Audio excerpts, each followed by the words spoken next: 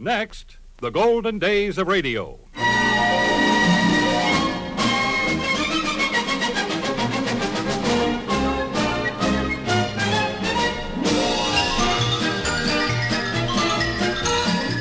This is Frank Brzee inviting you to join me for the golden days of radio. Great moments from radio programs of the past, headlining some of the world's most famous personalities. On this program, we are featuring comedians Bob and Ray, Hanley Stafford with Fanny Brice as Baby Snooks, Rudy Valley, plus Edgar Bergen and Charlie McCarthy.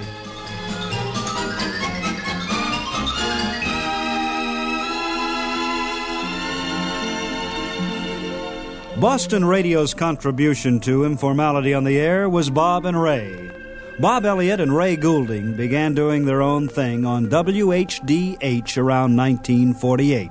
Here's how Bob and Ray explain it. Our own thing just grew, actually.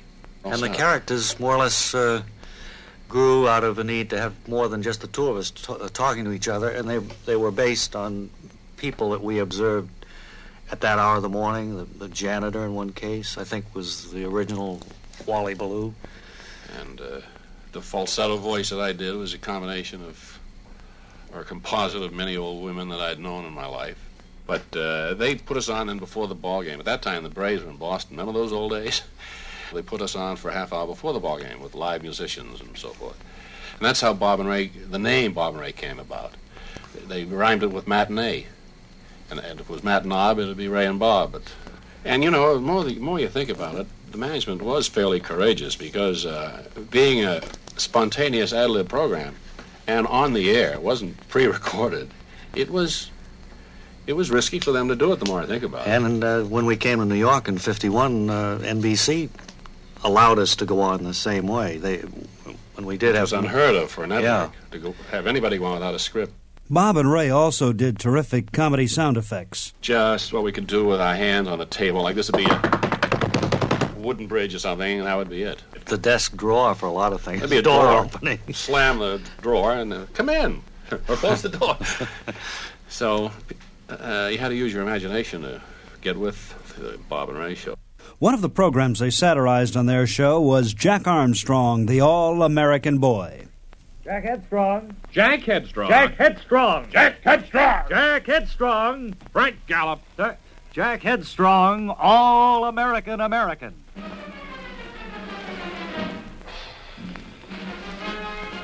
Yes, it's time now, boys and girls, to join Jack Headstrong, Uncle Jim, Billy, and Betty at Jack's secret laboratory as he works on his newest invention, a jet-propelled cotton picker machine. Uncle Jim, this is the most versatile and the most complex. Quiet, Billy. Jack's talking. Quiet, Uncle Jim. I didn't say anything. Quiet, Billy. There's no time for that now. What were you saying, Quiet, Jack? Uncle Jim. I was just saying that this is the most versatile and most complex cotton-picking machine that has ever been invented. Well, do you think it's completed now, Jack, ready for a test run? My only Quiet, Uncle Jim. There's no time for that Uncle now. Jim, Quiet, Uncle Billy. What were you saying, Jack? The only problem I have now is that it weighs 4 tons. Wow, that's going to be pretty... Billy, there's no time for that Quiet, now. Billy. In other words, it cannot be classified as a portable machine. No, I wouldn't think so, Quiet, Jack. Uncle Jim. There's no time for that now. Well, how are you going to get it from place to place, Jack? If I speak to you again, Billy, you'll leave this garage never to return. Yeah, but it doesn't even have Quiet, wheels. Billy, there's no time for Quiet, that now. Billy. Jack's figuring Quiet, the thing Uncle out. Jim. I'm trying to figure the thing out Go now. ahead, Jack. Thank you, Jim. Uncle Jim, Jack. Quiet, Billy. There's no time for corrections here. My problem now is to move this into our own yard and see if it operates. But we don't have any cotton to pick out in the yard, Jack. Quiet, Billy. There's no time for that now. We'll simulate cotton, Billy. Jack's thought of that already, I'm sure. That's right. I thought we could go down by the fence and pick the... Factory blew up, Jack. Quiet, Billy. Time for that now, Billy. By Oh. George, he's right, though, Jack. Look at the mass of rubble around us. And your cotton picker is completely demolished. Yeah. Well, it is bad news indeed. The factory has blown up, and the cotton-picking machine is a complete wreck. What will Jack do next? Will he be able to put together the broken pieces of his invention? Be sure and join us next time when we'll hear Jack say... You mean I'm to be able to go on my own personal recognizance, sir? That's in the next episode of Jack Headstrong, All-American American. Another show they had fun with was One Man's Family, the long-running radio serial. Pay particular attention to this excerpt. On the day this show was on the air, almost everything struck them funny, and they break up all the way through the they break up all the way through the sketch. Even the sound man adds his 2 cents. And now, Panucci, the greatest name in fudge, brings you another episode of One Fella's Family. Today's episode, entitled Experimental Program, is taken from Book 5, Chapter XIV, page 1412. Today, One Fella's Family is being presented in front of approximately 75 people who have written in to witness this broadcast of One Fella's Family. Mr. Messi is using this opportunity to test our program to see if it's suitable for a live audience. We look in on the family now. It's 11 minutes past 9 in the morning, and we hear... Well, Fanny, is Paul and Clifford arriving today? Who arriving? Our sons, Paul and Clifford. Oh, those 2 fellas. Yes.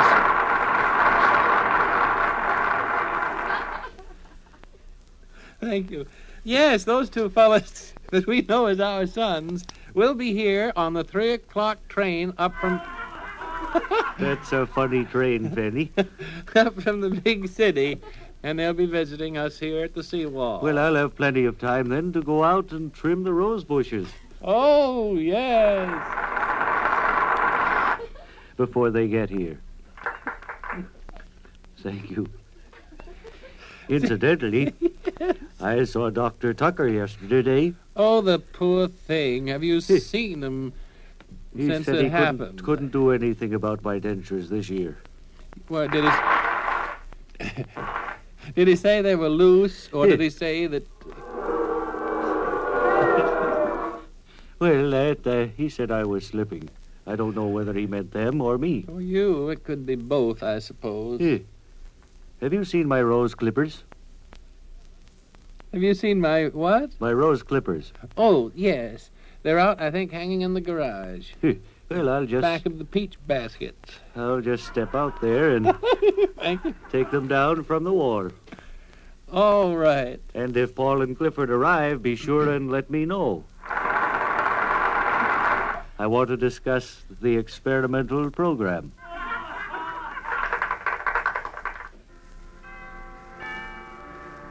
You have been listening to One Fella's Family, brought to you by Panucci, the greatest name in fudge. Today's episode... I'd like working in front of an audience that way. Taken from Book V, Chapter XIV, This is really miserable. pages 1400. And just this note from Mr. Messi has arrived. This was the first and the last One Fella's Family program presented in front of a live audience. We wish to thank those of you who appeared here today for this experiment. One Fella's Family is written and produced by T. Wilson Messi. This is a Messi production. In the fall of 1970, Bob and Ray opened on Broadway with their own revue. It was entitled The Two and Only. After 25 years in radio, they proved that they were just as funny on the stage. We've been asked to make the following announcement by the Treasury Department. Citizens, our money is your money. We print it for you to use. It's for your convenience. Make more use of money. It's handy, it's dependable, it's trustworthy. Money orders, checks, bank drafts, credit cards are good in their way, but money is better. It's easy to carry, it transfers quickly, and is soft to the touch. It comes in a lovely green color, which is pleasant to the eye. It has pleasing pictures on it of Alexander Hamilton, George Washington, Andrew Jackson, and the White House. The numbers are large and clearly legible. So if you want money, just write and tell us how much and in what denomination. Use money every day. It's the American way.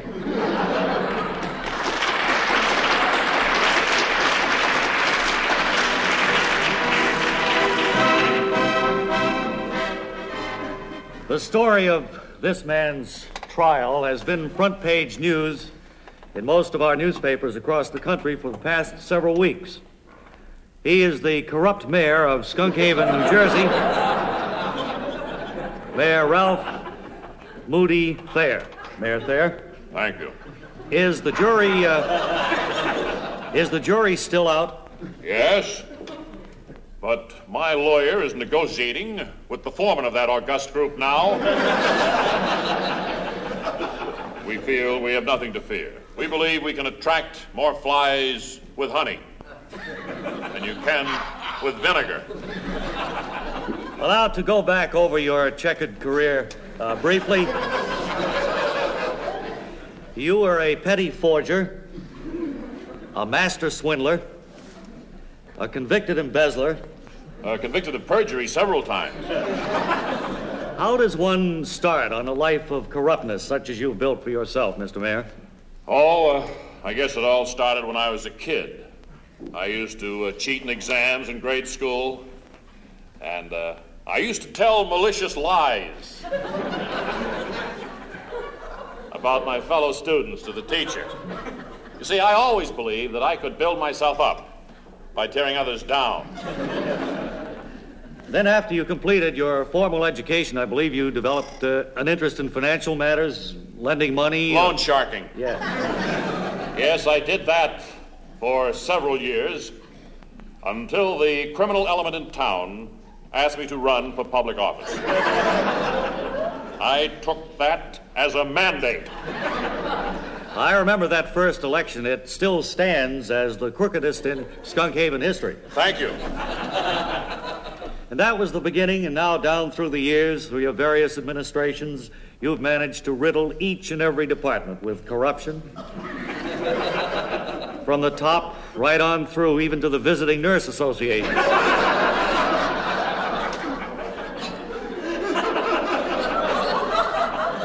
I'd like to ask you a question, and don't answer right away. Give it a little bit of thought.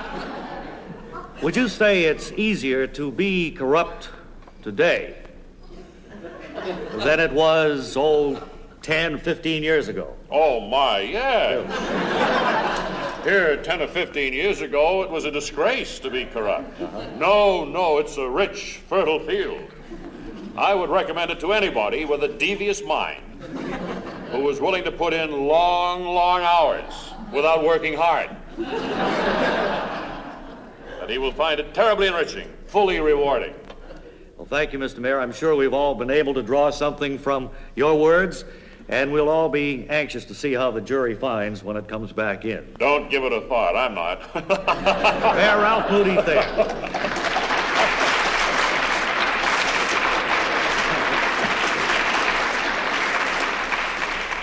Fanny Brice played the part of Baby Snooks on the radio for many years, and as always, Hanley Stafford was her frustrated father.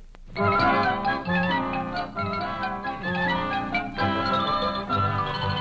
now, back to the Higgins home in Sycamore Terrace. Mummy's luncheon is over. The ladies have settled down, and Mr. Charles Harding Blair is in the midst of his lecture on the life of the bee. Let me illustrate, ladies, by making reference to this model beehive here. Looks almost real, doesn't it? It has a hinge somewhere along here. Where is that thing? Careful, Mr. Blair. There's a bee crawling on your hand. Now. Let's not let our imaginations run away with us. These are just imitation bees. They... Oh! What's that? Oh, look out, there are thousands of them. Oh, help, they're real.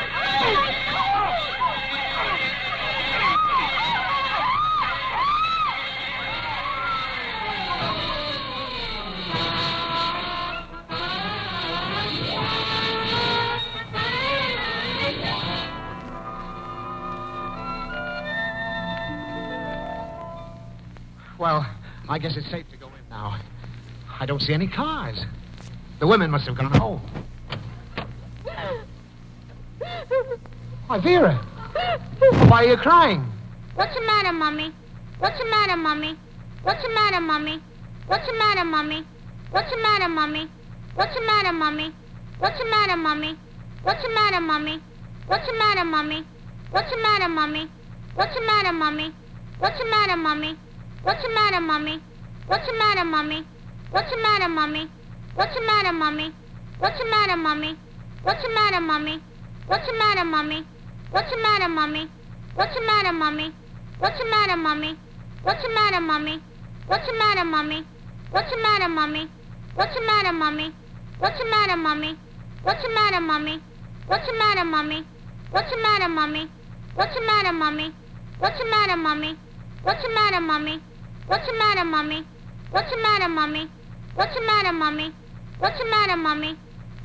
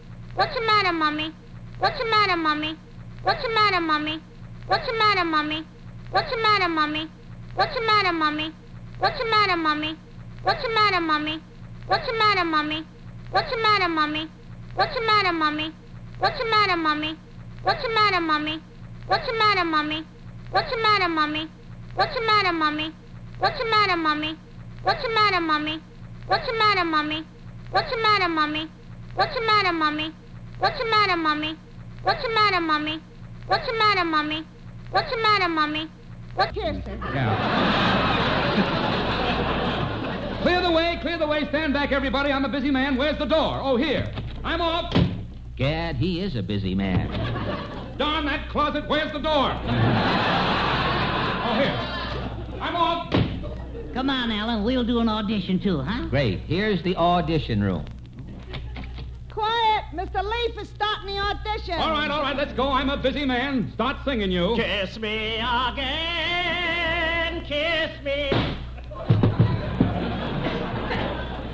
Who's next? The three Fosdick sisters. Get going, girls. Do you hear that whistle down the line on the exit in Topeka? And Santa Fe. Next. All right, you guys is next. Are you ready, Mr. McCarthy? Alan, I've been thinking, suppose we change the actor that you sit on my knee in front of me, huh?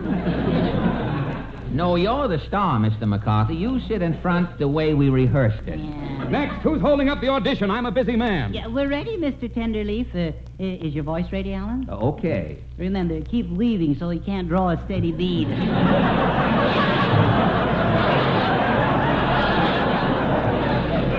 Let's go, Mr. McCarthy. We're Allen and McCarthy. We're the life of every party. We'll cheer you folks with quips and jokes. It sure will make you laugh. Ha ha! And if you want a song with us, you can't go wrong. By the light of the silvery moon, we'll sit and spoon. We're the life of every party. We're Allen and McCarthy. Say, Fred, my girl can't wear liquid stockings. Well, why can't your girl wear liquid stockings, Mr. McCarthy? Because she can't get her leg in the bottle. We're Allen and McCarthy. We're the life of every party. Stop, Fred. The gun must have jammed. Say, aren't you Fred Allen? Yes, sir. I need a man like you to take over my Tenderleaf Tea program. I'll call it the Fred Allen Show. Name your own price. I'm a busy man. Is it a deal, Allen? Well, what about me here, Mr. Yes, what about my partner? The little guy is out. He has no talent. I'm a busy man. Goodbye. At last, back on the air. Yeah. The Fred Allen Show. Yeah. Gosh, I'd better phone Portland and Al Goodman and call up the others. Yeah, we really put it over, didn't we, partner? Partner? Yeah. You heard what Mr. Leaf said. Scram, small fry. Now, look, Fred, now. Fred? Yeah, I'm sorry, Mr. Allen. I've decided maybe we should sort of co-star on this show. Co-star on the Fred Allen Show? You know radio. It's dog eat dog. Yeah, but Mr. Allen... Beat it before I throw a termite on you. Yeah, but kind sir, I'm not going to leave you here. No, I'm not going to leave you here. Here's your car fare home. A nickel. So long.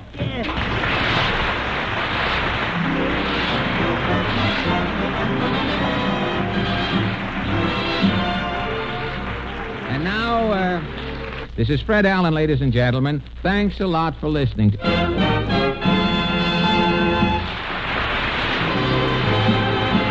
is the National Broadcasting Company.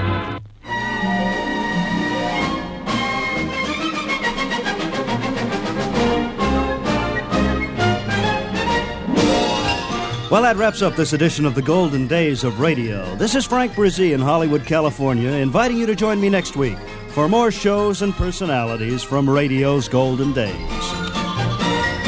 This is the American Forces Radio and Television Service.